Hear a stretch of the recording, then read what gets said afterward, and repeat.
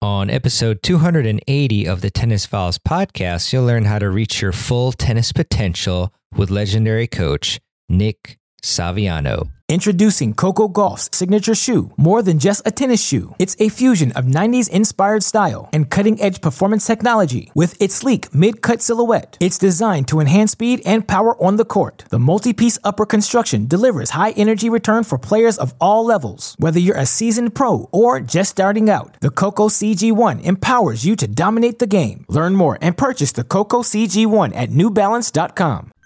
Welcome to the Tennis Files podcast, bringing you advice from the top minds in tennis to help you improve your game.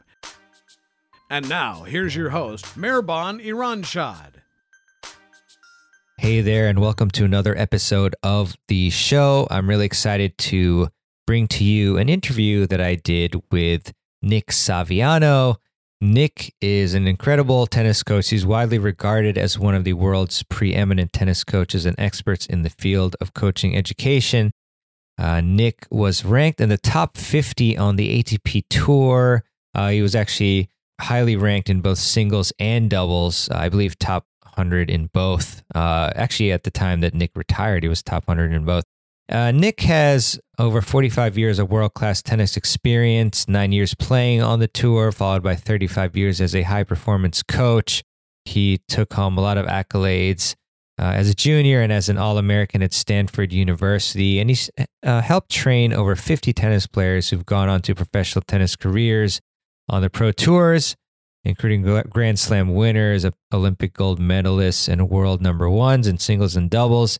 He established the Saviano method, and he has incorporated that method into the Saviano High Performance Tennis Academy.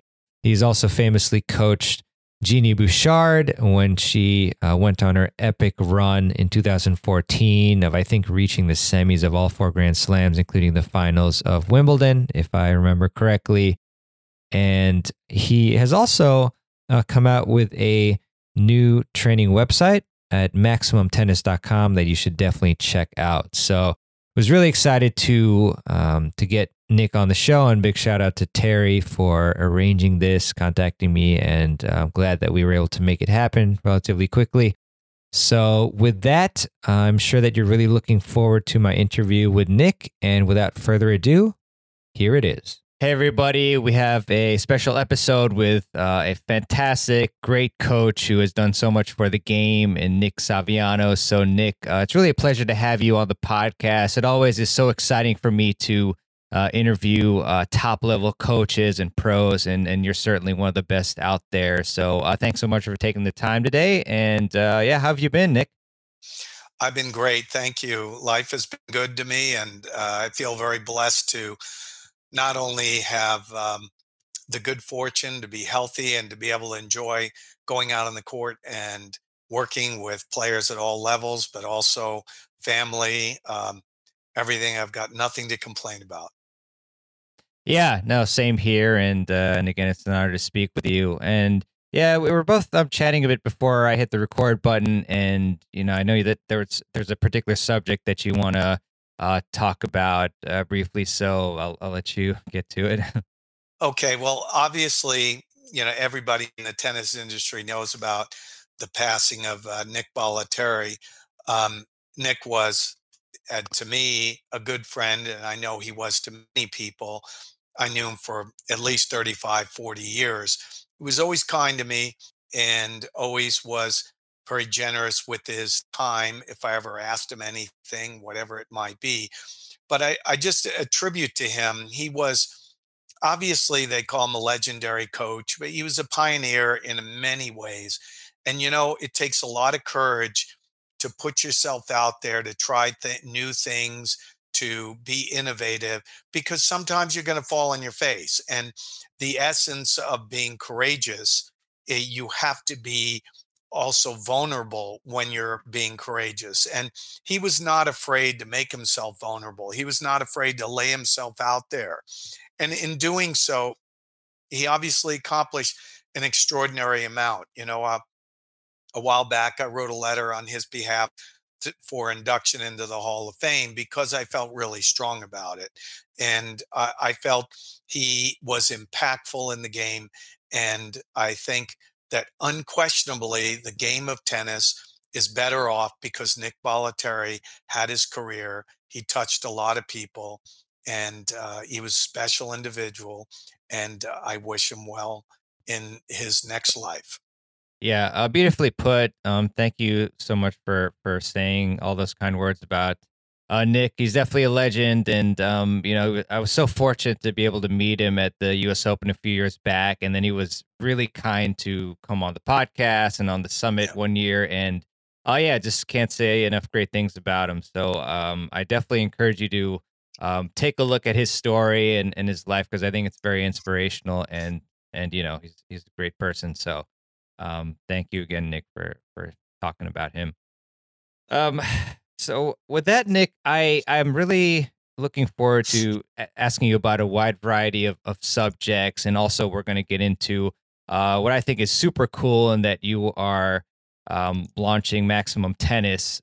So that's really cool for me to see as a online person, if you will, in the tennis world. So mainly, anyway. So I want to get into how players can reach their full potential because as a podcaster who that's his main goal is to try to help players improve their game. First off, what do you think the biggest impediment is to that prevents players from reaching their full tennis potential? Anxiety, self-doubt, a lack of skill in the fundamental life skills of success. And that sounds like really philosophical, but it's not. Fundamental principles of life success, which are at the core of my methodology, I call the Saviano method. And, that's a centerpiece of what I do, what I try to do in Maximum Tennis Online.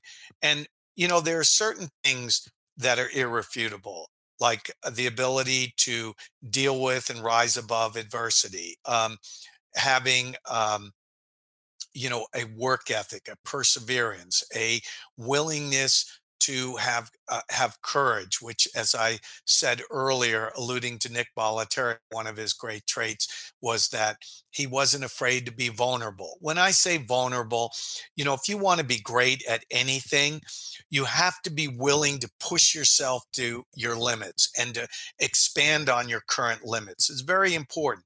And, in doing so, if you're not making mistakes at some point, you're not really pushing yourself hard enough. And so being willing to be vulnerable so that you could be courageous in striving and reaching for your ultimate goals, whether it's on the tennis court or off the tennis court. You want to use tennis as a vehicle by which you either coach life skills or that you cultivate life skills in those that are important to you or your students. So those are really key principles. When you see somebody struggling with their game, given that they have adequate coaching or whatever it might be, or opportunity, you really want to look towards the skills of, let's say, for example, let's use an example of hitting a ball and staying focused in the moment. In the moment, when you're focused, hitting the ball, and you're really watching the ball closely, a la Federer, if you look at Nadal, does the same thing, head still slightly after the hit. Same with Alcaraz. All of the great ones will do that on virtually all of their strokes. It's far more profoundly significant than the mechanics of it. What it means is that the person is absorbed in the hit, and by doing so, they need to let go of being concerned about the outcome. They have to be absorbed in the execution. Now, that's one of the most fundamentally important life skills to be successful, is whether you're interviewing for a job, whether you're executing in your work, or you have a big test ahead of you. You must let go of the things you cannot control and stay absorbed in that which you can be controlled. And when you're doing that, you're going to flow more, you're going to perform better. And yes, you will make mistakes, but the profound subtle result is these are good mistakes. When you are trying to do things as well as you can, and you kind of fall on your face or you make a mistake or you're struggling, that's a good thing. That's a process of learning and growing and evolving. And that's where brilliant proteges live. They live in that zone of not where they don't make mistakes. That's absurd. They make mistakes all the time, but they make good mistakes and they learn from it. They don't cringe when they make a mistake. Say, okay, then they go to the next one and the next one. If you watch somebody who's brilliant in math, you see them, they get the problem wrong and they kind of scratch their head and they look at it, and they look at it almost with a fervor and excitement. So let me see if I can meet that challenge. How do I correct that? And that kind of passion towards growing, improving, evolving are really some of the keys to helping people reach their full potential. Conversely, when you see people that are not willing to do that, when you see people who are afraid of making mistakes, what is mom and dad going to think? What are the coaches going to think? Oh my gosh, I'm a terrible person because I had a bad loss. You are looking at someone who needs help to overcome that negative approach, because that will stifle development. It will stifle creative genius. You cannot be a creative genius. You cannot be creative when you're fearful of the mistake. An artist can't be creative when he's saying, oh, what if I make a mistake? Well, it's the same thing in athletics. It's the same thing in tennis. You've got to let it go. Now, obviously, there are a multitude of things that you can do from a pure developmental standpoint to enhance your skills. But if you're not cultivating those life skills of success, then you're going to put real limitations on yourself. Yeah, very well put, Nick. And yeah, you made me think of my very first college tennis match, which I had a big lead effectively and blew it. And my coach told me to focus on the process, not the results. And, Very true.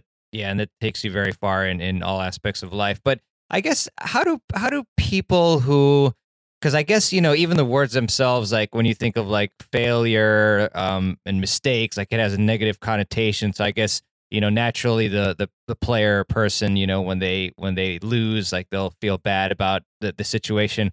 How do those people who are used to it produce, when they have a negative result, their results get even worse than their mindset? Like, how do you make the transformation to what you described in the first instance? Well, it's a process like anything else. And very often when you work with a player and you get them at 12, 13, 14 or older, or you get an adult, a world-class professional, it took a lot of years and a lot of time and effort for them to get where they are. Obviously, everyone's got positive redeeming characteristics, but we find with almost everyone we work with, there are some negatives, there are some less than optimal mindsets. So you have to take the time to explain it consciously, where the person intellectually grasps what you're trying to do, and then you create systems and processes for them to work through. But one of the most important things, in my opinion, in the field of psychology is that when you see somebody out on a court and you see that they're negative, let's say they missing a serve, say, gosh, I always miss that shot or whatever. Yes, you you can tell them, oh, be positive. It really doesn't help you when you get down on yourself. But for me, you have to really understand and explain why this profoundly limits them. You must elevate the understanding level of that individual. And one of the most important ways is to take it out of the context of tennis and use an example in life where it would be obvious to them. They're often not as sensitive about, oh, I just double faulted, in the match 5 times. and it cost me the match. Well, obviously they're very sensitive about their serve and all of this stuff. But, talking to them about a self-fulfilling prophecy where from a negative perspective, meaning, I always double fault in big matches. Somebody's always saying that, and they go out, it becomes self-fulfilling prophecy. And so they're prophesizing on what's going to happen, which in this case is a negative. And when you explain the damaging effects, not only in a tennis match, but in life, and that's really important that you see this adversely affects you in life. And you know what else? It will adversely affect your loved ones around you that are important to you in a negative way. Now you've made it into something that's more than, oh, let's just be positive when I make a mistake on the backhand. Because one of the important things about coaching and helping people learn is they are going to do and work on what is meaningful and important to them. And it's fine for a coach to go out and say, or a mentor, teacher, whatever, oh, this is really important. And they're expressing how important it is to them. The goal is to take that player and make it really important to them to want to change it because they see the significance. That's when you get buy-in, and somebody is going to put the time and effort to legitimately make the changes and adjustments in the way they behave for the long term. Got it, Nick. So I'm just trying to maybe create another example. Like maybe you as a coach see that the player really needs to work on their serve, and they maybe brush it off, and then it's kind of your job to explain to them, like, well, if you work on your serve, then you're going to be able to enjoy tennis more and get the results that you want to get. Like, I know there's probably a better example out there, but I mean, is that it's just you're holistically trying to explain like why improving a particular aspect of their game will give them what they truly want? Well, yes. Yeah, for example, I would try to put in a positive way and explain to them how it can profoundly help them on their journey. And that I'd also use an example if you have an overall goal that you want to achieve, let's say collegiate tennis, or if you're in the seniors, like I have a younger brother who's in the 60s, and he's either number one or two in the United States. He helped win the world championship for the United States. So he's a very good player. It would be applicable to him.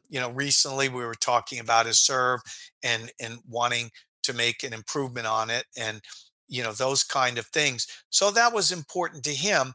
You want to let them understand that if they have a long-term goal, like I said, say, great to be in a Division I school, you explain to them how by tackling this head on is going to help them achieve their goals. So you paint a positive vision of what is possible, and you avoid painting a negative picture like, oh, your serve is really going to cost you the ability to get into college. No, you flip it and you say, you know what? You have the potential to really improve your serve a lot. And when you do, you're going to find you'll hold serve easier. The game's going to be more enjoyable. You're going to be able to have a lot more wins. And that's going to help you in your goal to become a D1 college player. So you try to turn it around, create a real positive. And it's not, what's the word? You don't want to be Pollyanna. It's not, oh, everything's is great. No, it's going to be hard work. Yeah, it's going to be frustrating. Yeah, you got to push yourself. But in the end, it will be worth it, that kind of situation. So, Nick, in terms of systems and processes being a very important part of, improving the player once you've identified any issues, let's take the example of, let's say the individual you're seeing is exhibiting a lot of negative self-talk. What's a simple a system that you have either employed with a student that you've seen has this issue, or that you would suggest? Because I do see that a lot with adult players, having the negative self-talk. Well, as I was saying earlier, um, first explaining why it has such a profoundly negative impact and how it is adversely affecting them to accomplish what they want to accomplish. And also, as I said earlier, if they're adults and they have children or something along those lines, letting them know that this profoundly affects their children as well. Because if they're doing it here, they're doing it with their kids, whether they know it consciously, subconsciously, certainly inadvertently. But we don't want to pass something like that on. So uh, I'm all about constant growth. And when somebody realizes, often they don't, that they tend to be negative with their self talk, and you approach the subject not in an, an accusation like you're so negative, but pointing out to them in hopefully a tactful way that this is something that's transpiring, then you've got hopefully an athlete who happens to be adult or a child that is more motivated to make some adjustments. Then from that point on, you don't want to try to conflate issues. For example, just because someone gets mad doesn't mean that's negative self-talk. So somebody could slap themselves on the side and say, come on, move your feet, something along those lines. Well, n- if somebody is kind of yelling and is animated and they're negative, you're not going to turn them into Mr. Stoic.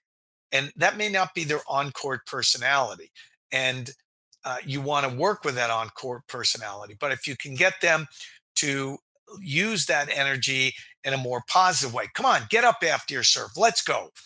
These kind of things, or, run for every ball. That's it. Move your feet. Then you give them something tangible to adjust to.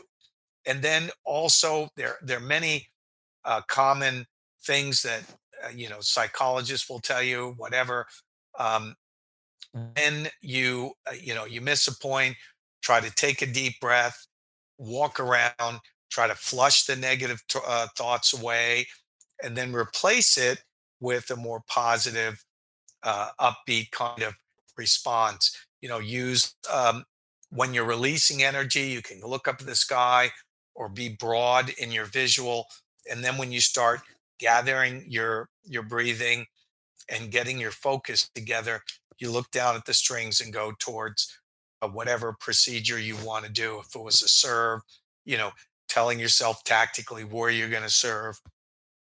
You can also go into the line and tell yourself, okay, I'm going to toss and turn, really explode up. So you can actually talk yourself into a process of executing. Yeah, excellent stuff, Nick. And there's something else that you mentioned a bit earlier, which is being able to push yourself to the limit and expand your limits. And that made me think about the interview that Novak Djokovic had after his match with Daniil Medvedev, where I believe a journalist asked him about how he was able to, push himself. And even though he looked like he was in really bad shape, and he was, I think, shaking at one point, if that was the right match, that how he was able to still, win the match. And then Novak said that he doesn't believe there are really any limits. And so that was a very interesting response. And then also reminded me of a former Navy SEAL named David Goggins. He wrote a book called Can't Hurt Me, and he said something to the effect of, when you think you can't go anymore, you've actually only reached 40% of your maximum. So, I mean, this is clearly very important to be able to push yourself to the limit and expand. So, how do we condition ourselves to do this? Because it's obviously, very painful and tough to do for players and people. But how do we do that? Well, first of all, my philosophy is that no human being ever reaches their full potential and ever pushes themselves to their limit. I think that um, as we get close to pushing ourselves to our full potential or to our limits, yes, it can be very painful, very challenging. But I believe there's a wonderful thing that happens with human beings is their abilities expand, their ability to do more increases. And so the limits, I don't know that anyone's really reached their full limit. Which individual in the history of the world would you say reached their absolute full potential? And you'd reflect, you can go down to some of the greatest minds: Leonardo da Vinci, Michelangelo, Sir Isaac Newton, the great uh, philosophers. And even in the modern times, I've never seen anybody who's really been able to get every ounce of what they're capable of out of themselves. But that's the beauty of it, is that you keep pushing and evolving and growing. And when somebody thinks in a myopic perspective, like, oh, that's just about physically pushing yourself, no, then even if somebody doesn't have the physical capacity, they have their mental capacity, and they can do things mentally at another level. And I think it's a fascinating field. And as far as players or learning that, that's trained. You got to train them. You got to train them to push themselves. Obviously, you're not going to turn a 14-year-old into a Navy SEAL. You can't do that, but you help them grow and push beyond what they think they're capable of within reason. um, Demand things that they feel maybe is a little too high for them, and one, encourage them when they fall on their face. Say, that's okay, pick yourself up, keep going. But that kind of mentality is going against the common grain in our society now, which I am adamantly opposed to. This thing about people, oh, you've got to protect them emotionally and so on. Obviously, we're not talking about abusive situations. No one's That's a negative all the time, or somebody that is and intimidating people or bullying them. That's not what I'm talking about. I'm talking about, look the challenges in the eye, prepare yourself, and work to try to overcome it. And if it's not one day, the next day, challenge yourself. It's part of cultivating growth in your life. Without growth, there is no life. And so you need to be thinking in terms of growing, evolving, improving relentlessly. And so, to answer your question, I would say it's a process that is trained, it's a process that should be encouraged and cultivated. And it's very important to teach players what I call my 99% rule is, when you get close to 100%, nobody gets to 100, because as you get that close, you improve. And then also part of that is, you must tell young people in advance that in order to really be the best you can be, you've got to be willing to give it everything you got, or as close as you can, on a given day, fall on your face and get up, and then have the courage to do that, then get up. And when you come out the next day, the miracle of being a human being, the brain cleans itself up at night. There's a lot of things that go on. I really should know the technical terminology. It kind of flushes away a lot of excess psychological noise and garbage, and it reorganizes. And very often, you come out the next day, and those things that you were struggling with, you say, wow, I'm actually better. I actually got it a lot more. A lot of people in music will say, after a good night's sleep, I woke up in the middle of the night the next morning, and I had the music that I was looking for. I heard that Einstein used to say, he asked the question of a psychologist, why do I get all my best ideas in the morning? Well, he might work himself an incredible amount and then didn't quite get it. And the brain reconfigures things, and the next morning you're better. So, educating people on the importance, making sure that you bring them along where they have little small victories when they challenge themselves, and encouraging them is really essential in that particular area. Yeah, I really love that because Nick, I've been reading a book recently, I think by Cal Newport. I'm trying to remember the title, but it also, it cited basically a study where downtime is actually really good, for allowing things to happen naturally, and did some sort of study where the individuals, like, half of them, they told them, okay, take a break and sleep on it. And then those people actually had better success with their decision making than those who kept at it. So That's great. yeah. Yeah. So really good, good book there. I'll link that one. But yeah, in terms of, consistency is another, huge key. And I'm sure, you, as everyone else, has come upon a time where you have to do something, but you really just don't feel like doing it for whatever reason. Maybe there's distractions or a feeling that you'd prefer to do something else. So how can we become consistent so that we can put in the day-to-day effort that's required to make breakthroughs? Well, I think you have to start with the word discipline, because you have to acquire discipline in order to put in the time to consistently work on something, or even something as simple as being consistent on a tennis court. So, discipline and acquiring that, and looking for incremental improvement. So, people don't get discouraged when they don't jump from A to Z, that they know that they got to go A to B to C, and that they understand day in and day out, there's going to be ups and downs, and you are going to kind of flop on your face where you say, gosh, I should have done that yesterday. But you have to keep encouraging yourself and be relentless in picking yourself up and going forward down that road, and encouraging yourself and having people around you that encourage you.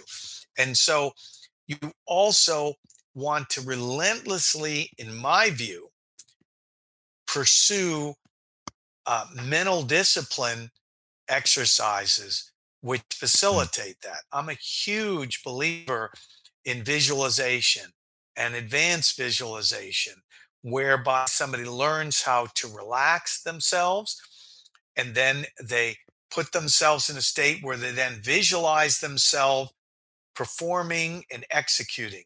But in the process of relaxing themselves, if I can digress for a second, you learn how to try to lift up all of the negative components from your mind and your body that might be there.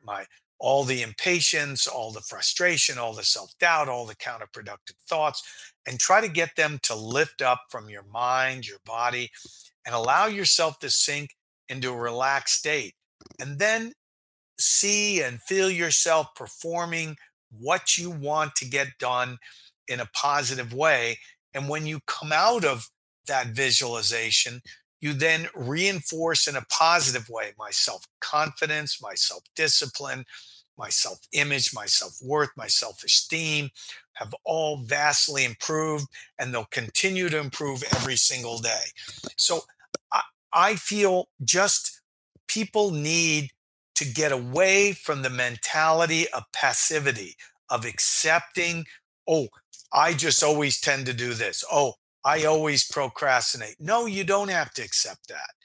And you can, in fact, make changes, incremental improvement, find out some things that are going to help you to learn the skills to be able to pound away at those visions in your brain, in the subconscious, that are impeding you from being what you want to be. And by doing so, with good visualization skills and other things, meditations, great things like that, you replace those visions with what you want, and you start transforming your life in a way that you want to move. And for somebody at a young age, I just think it's incredibly powerful and beneficial. Yeah, hugely powerful stuff. I remember interviewing James Blake a couple years ago, and he mentioned that before every match, he would visualize, how the match would go, specific points and things like that, and he found that to be very helpful and to prepare him for the matches, and he did very well for himself. And you mentioned, Nick, mental discipline exercises. I know obviously you talked about visualization and meditation, but are there any other, particular mental discipline exercises that maybe the audience can try out to help them with that? Introducing Coco Gauff's signature shoe, more than just a tennis shoe. It's a fusion of 90s inspired style and cutting-edge performance technology with its sleek mid-cut silhouette. It's designed to enhance speed and power on the court. The multi-piece upper construction delivers high-energy return for players of all levels. Whether you're a seasoned pro or just starting out, the Coco CG1 empowers you to dominate the game. Learn more and purchase the Coco CG1 at newbalance.com. Hey, it's Kaylee Cuoco for Priceline. Ready to go to your happy place for a happy price? Well, why didn't you say so? Just download the Priceline app right now and save up to 60% on hotels. So whether it's Cousin Kevin's Kazoo Concert in Kansas City, go Kevin, or Becky's Bachelorette Bash in Bermuda, you never have to miss a trip ever again. So download the Priceline app today. Your savings are waiting. Go to your happy place for a happy price. Go to your happy price, Priceline. Well, I think you enhance them by acquiring routines which facilitate that process. So, for example, somebody can write some key notes down on a paper to read when they're playing. It may not be work for everyone where like that, but certainly a lot of all-time greats will do that, and they'll have a few notes. Having routines before you serve to acquire the discipline, to slow yourself up, to do the things, bouncing the ball 3 times, walking around, going to your towel, when you're in between points, taking a really deep breath and releasing, learning good breathing techniques.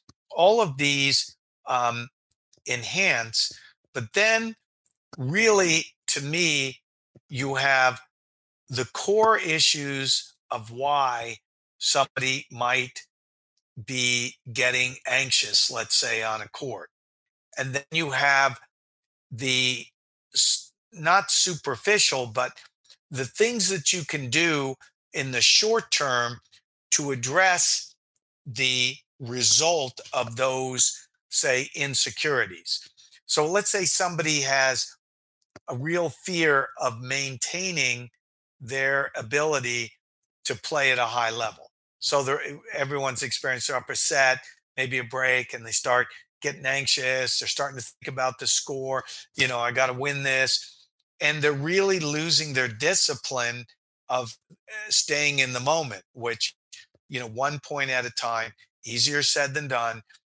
It's, something that we know, but we have to work on that. So the thing is, number one, you can, as I was saying earlier, do some various visualizations. You could do that even on the court. Number two, have your routines that help slow you up. And when you feel you're doing that, try to flush that thought away and say, no, I'm going to come back. I'm going to execute this point, come up to the line and get back into your routine. That's the I want to say superficial. It's not superficial, as I alluded to earlier, but it is how you deal with the result of the issue.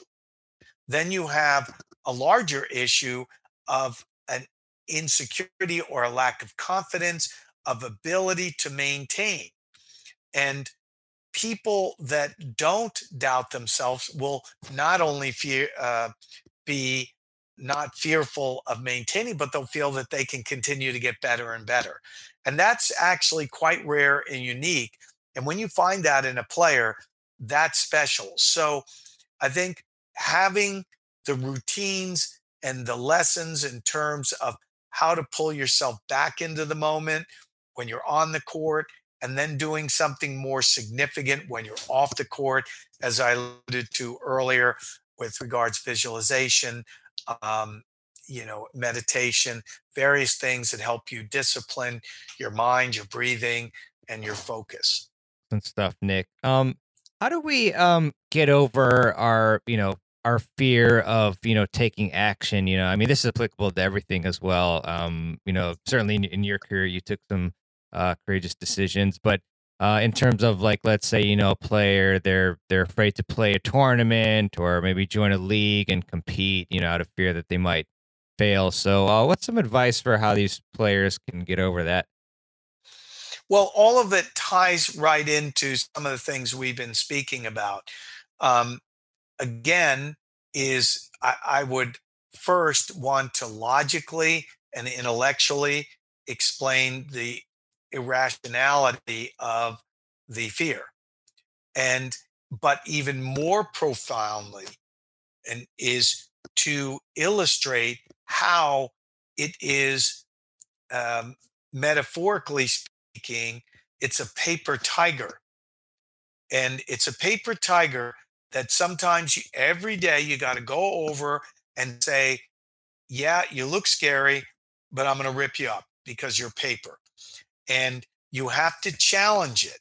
Otherwise, that paper tiger gets bigger and stronger and more crowded in the room, and people begin to shrink in their life.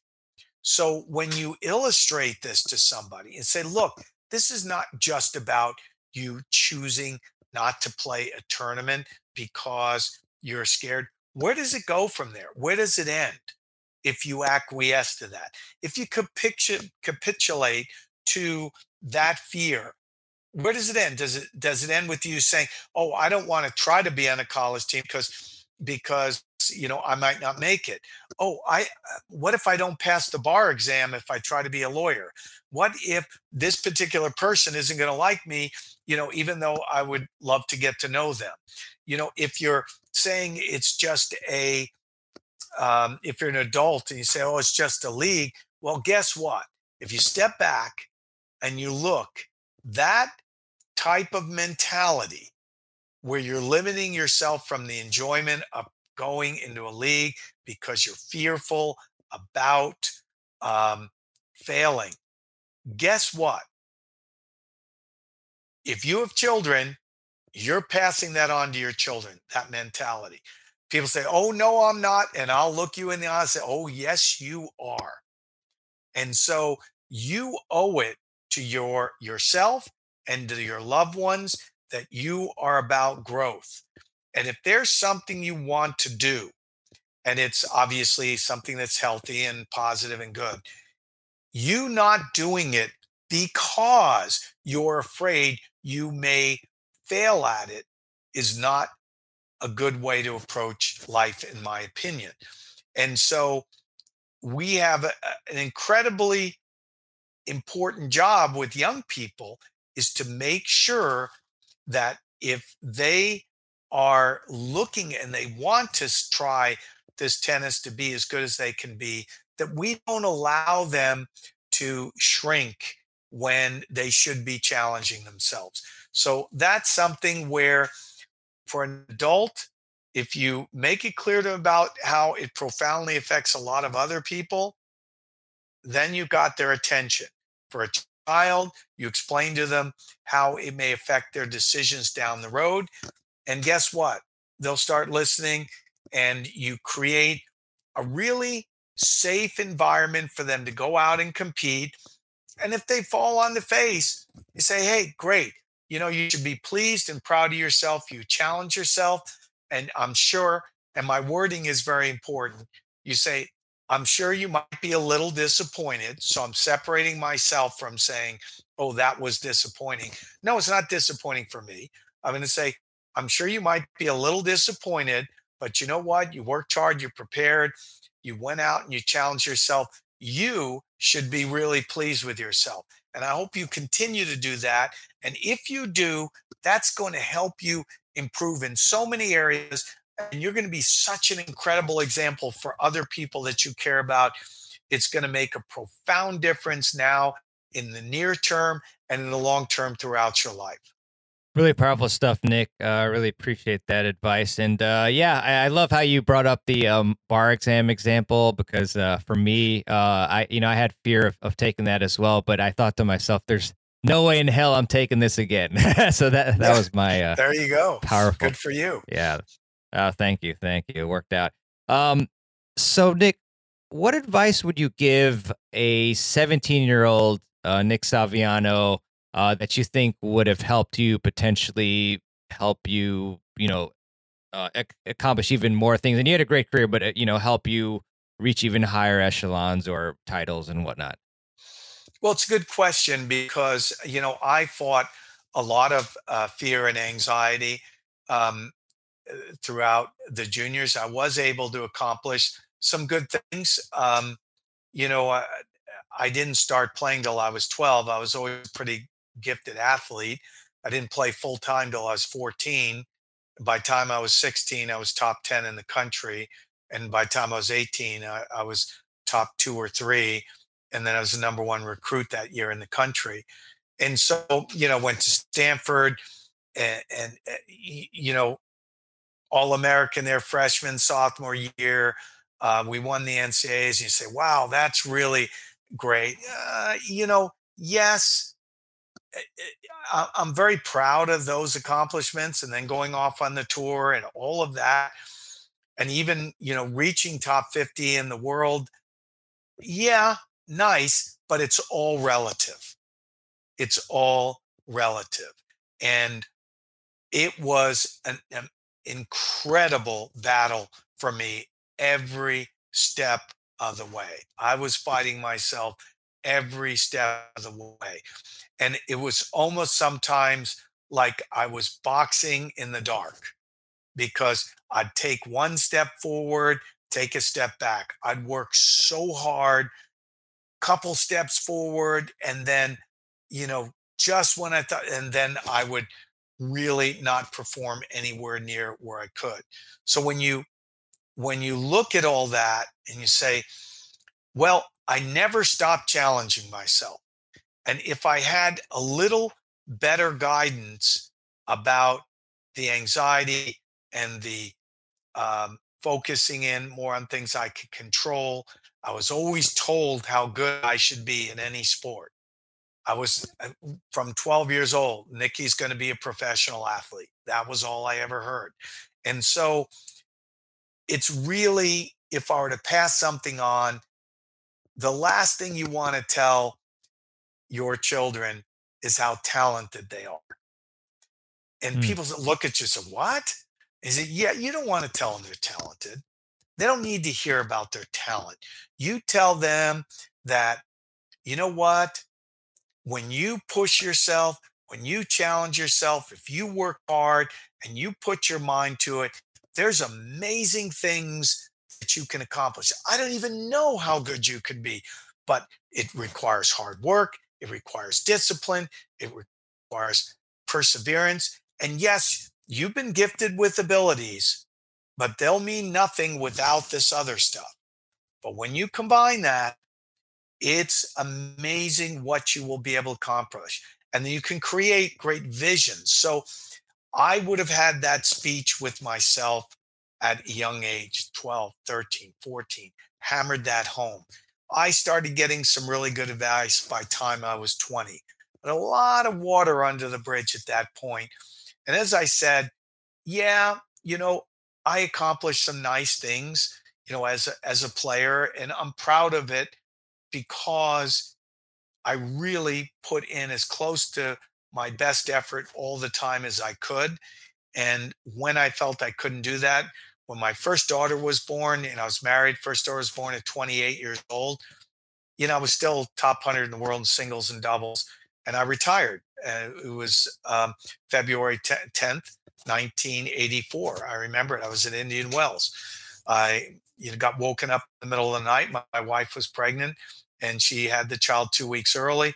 I flew on a plane, went back there, was there, and then flew back for my match because I had to. Otherwise, they're going to find me. Lost the match, and that was it.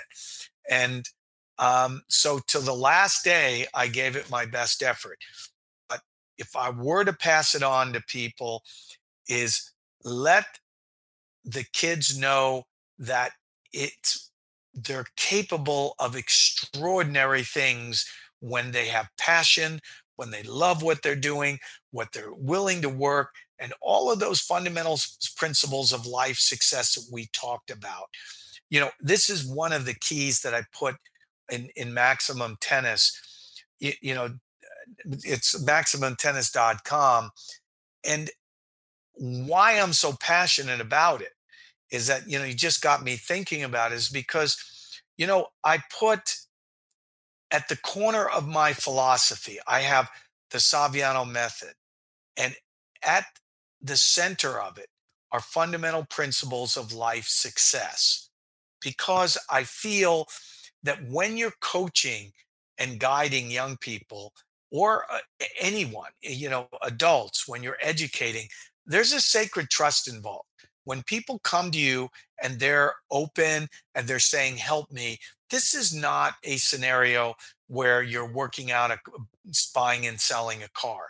This is a more profoundly significant relationship, particularly with young people.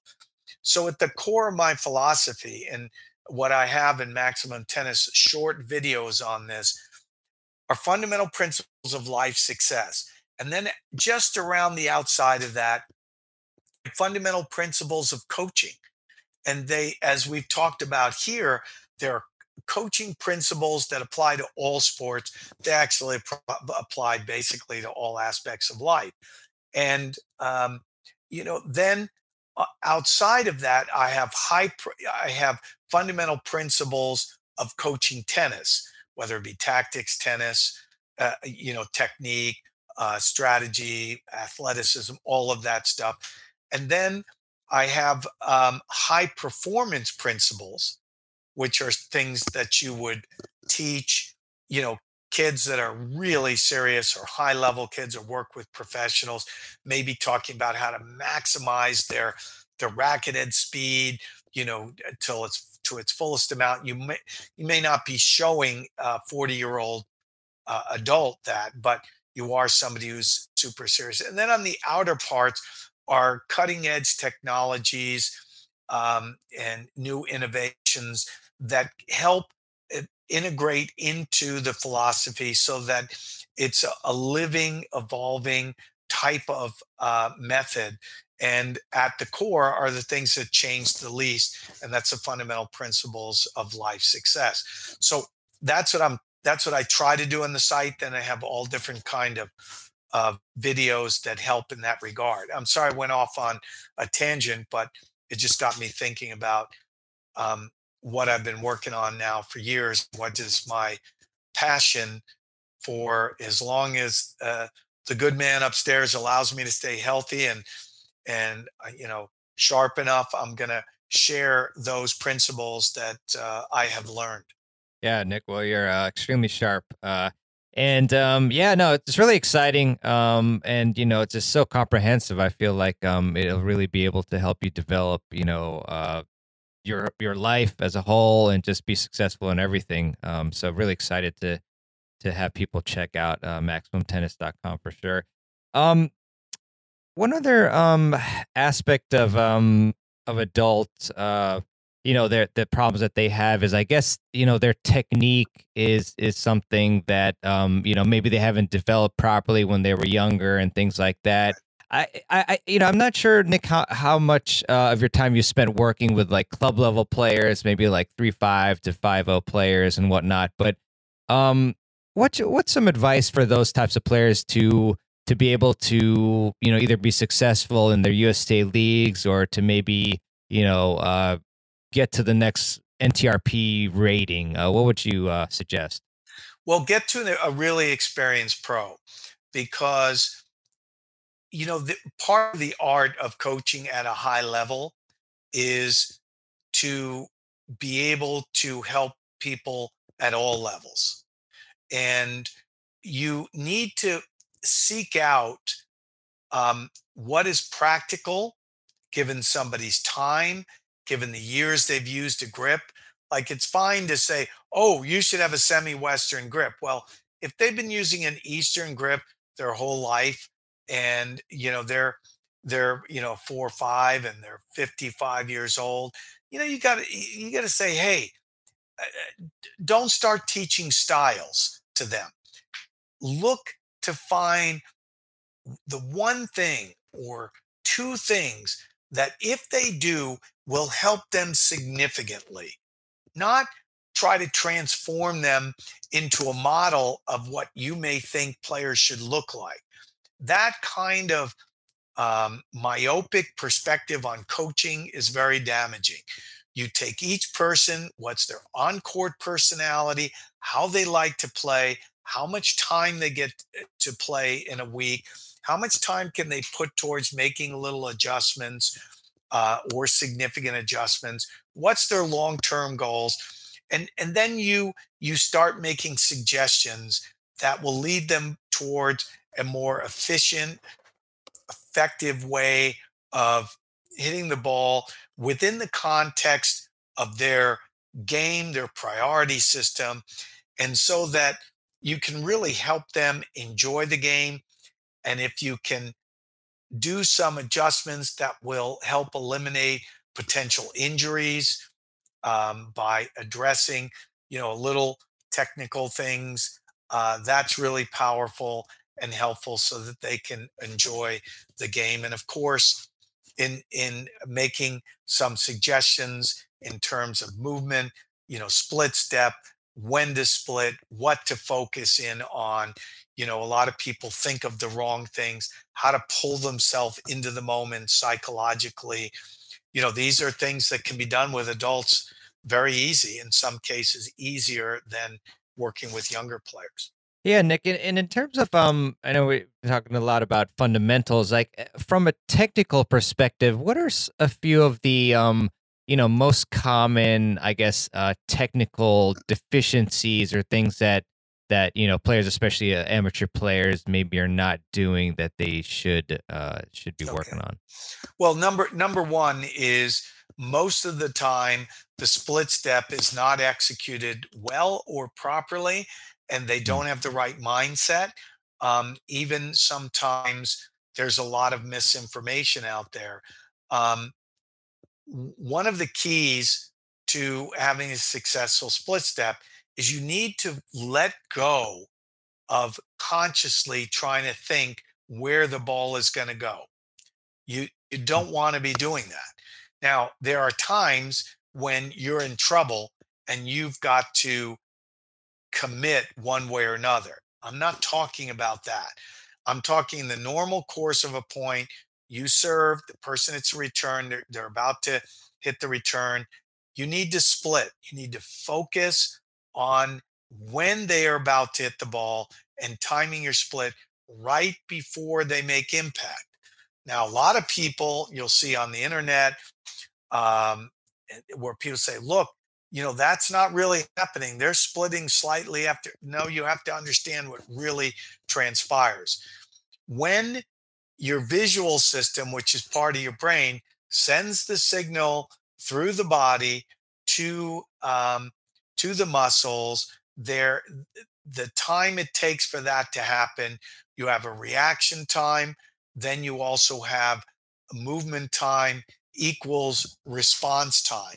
So there's a delay in the person responding. So people look and say, oh, look, they're starting their split step later. No, that's not necessarily the case. That process has to take its course. And so there is a slight delay. So people need to know simple things like that, which will help them enormously. So split step, what I call a golden move.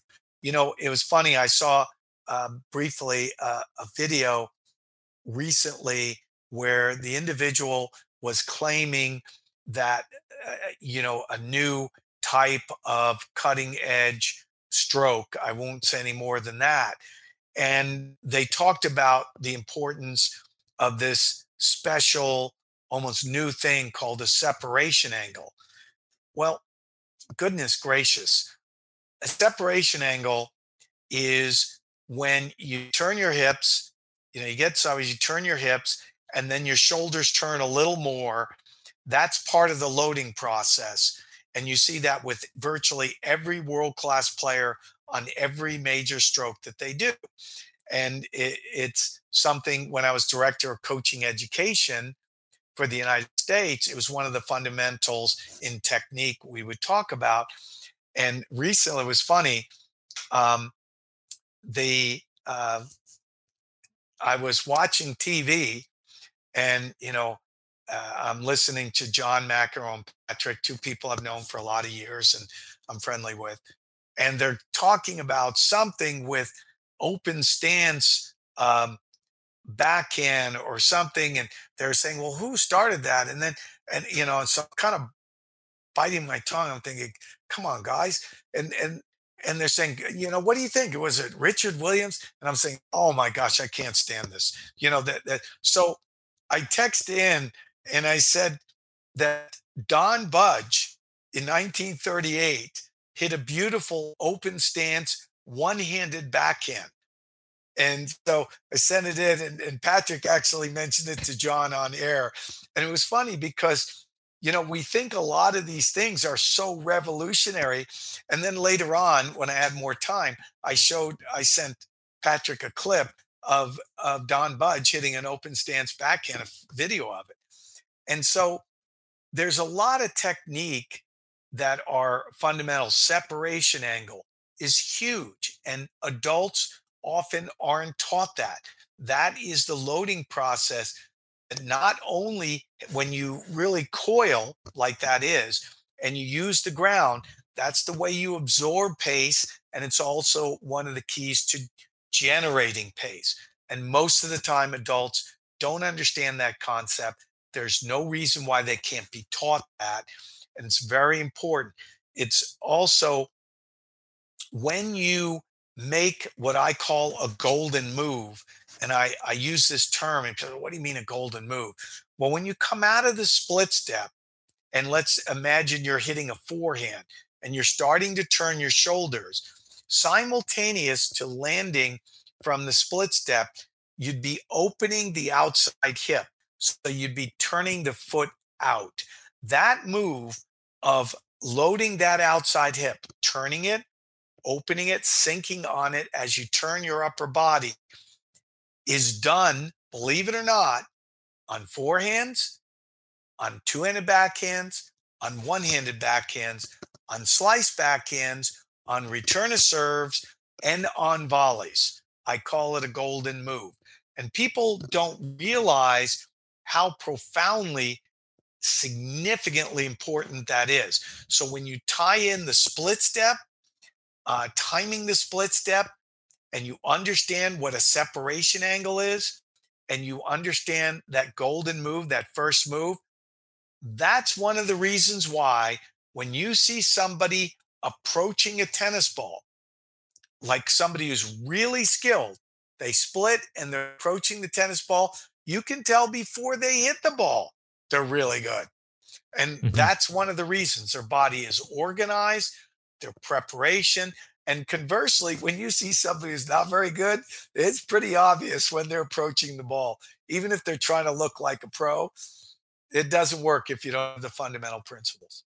Yeah, that's such a great point. I mean, it's eye-opening, especially for a lot of amateurs, how important it is, because people think about like, oh, what is the arm doing, and like, the take back and stuff, but it really all starts with the footwork, and it's so true. Just watching players, you can tell how good they are just purely by the intensity of their footwork and the technique of it all. So, yeah, really enjoyed hearing that. So, Nick, with Maximum Tennis, I want to ask you as well, like, what do you think, what types of players, or is it players, coaches, like what levels, like who do you think should check out MaximumTennis.com? Maximum Tennis is something I've been working on for over 6 years. And it's something where I wanted to give back some of the information that I've learned over, I've been playing tennis and involved in it over 51 years. And I've been at a world-class level in terms of playing and coaching now for most of that time, 44 years, something along those lines. And I think I've been playing more than 51 years. I started in 1967. So that's a few more years than I thought it was. But the point is that it's been an amazing journey, and I've been blessed to play, juniors, the college tennis, and go through that process professionally, teach, be around, brilliant people. I was working in the USTA and coaching, been on the court with so many highly ranked players, world champions, people that I've coached, people that I didn't coach, just discussions with people. And you just learn a lot. And it's time for me to try to give back in a multitude of ways. And so Maximum Tennis is my passion. And I want to get this philosophy out, this methodology that I have, the Saviano method. I think it's something I would have liked to have had the opportunity to have as a young coach. I know as a parent, I don't, I'm married 39 years. I have 3 daughters, 38, 35, 33. I got 6 grandchildren. I have a 7th on the way. I'm part of, we had 9 children in our family. I have over 90 nieces and nephews and great nieces and nephews. You learn a lot when you put all this together about key things that are important.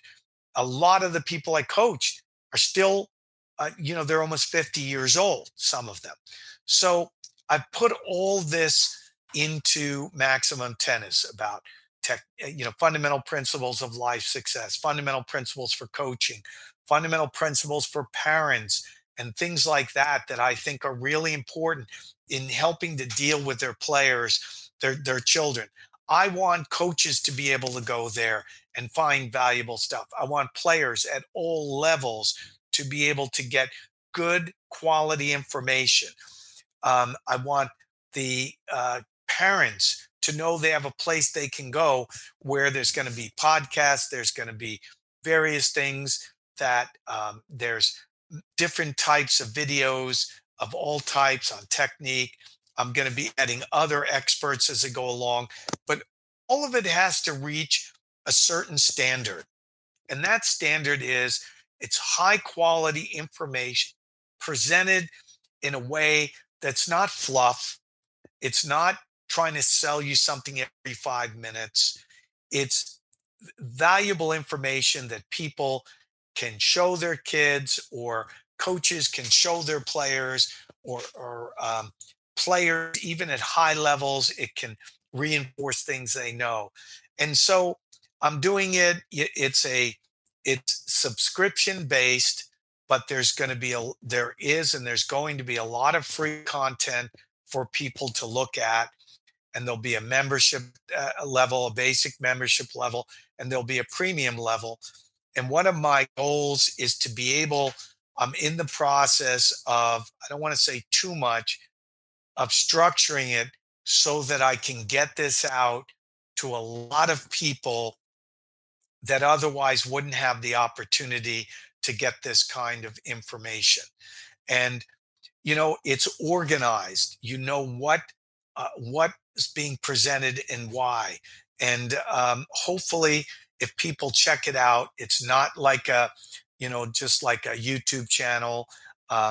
It's something where, and some YouTube channels are great. I'm not demeaning that, but this is something that is far more extensive. And my hope is people will really enjoy it. And I'm going to be actively involved in it, literally on a daily basis. And I'll be doing question and answers. I want it to be a friend for coaches and everything. So as you can tell, I'm really excited about it. And I want this site to go on in perpetuity. I want it to be valuable to people. I want them to feel like they have an oasis to go to where they're going to get some real quality information. Super exciting, Nick. And yeah, I mean, getting all that information from one of the goats of tennis, I think that's a great idea. They always say that you want to find the best resources, and you're certainly one of them, Nick. So definitely highly encourage everybody to check out MaximumTennis.com. And any social media, of course, any social media handles as well that you might want to shout out? When you say handles, we have social media, Maximum Tennis on Instagram and Facebook and all of that, and then we have a YouTube channel. We have all that stuff, but I'm very, very ignorant in those areas. I go and I make sure that I'm providing content, and a lot of it I'll actually film my live lessons and Cool. we'll take excerpts from it, so you actually see me working with people, and how I would present it, all of the positives. So this is real life stuff and reality stuff, and I don't violate confidences, but it's interesting, and you can for coaches and parents to hear how I approach things, and you can see some of the great things or some of the things that aren't so great. So there's a broad spectrum of things. Awesome, Nick. Super exciting again. And, congrats on all the great work that you've done throughout your career and with MaximumTennis.com as well. Any last comments before we close this session?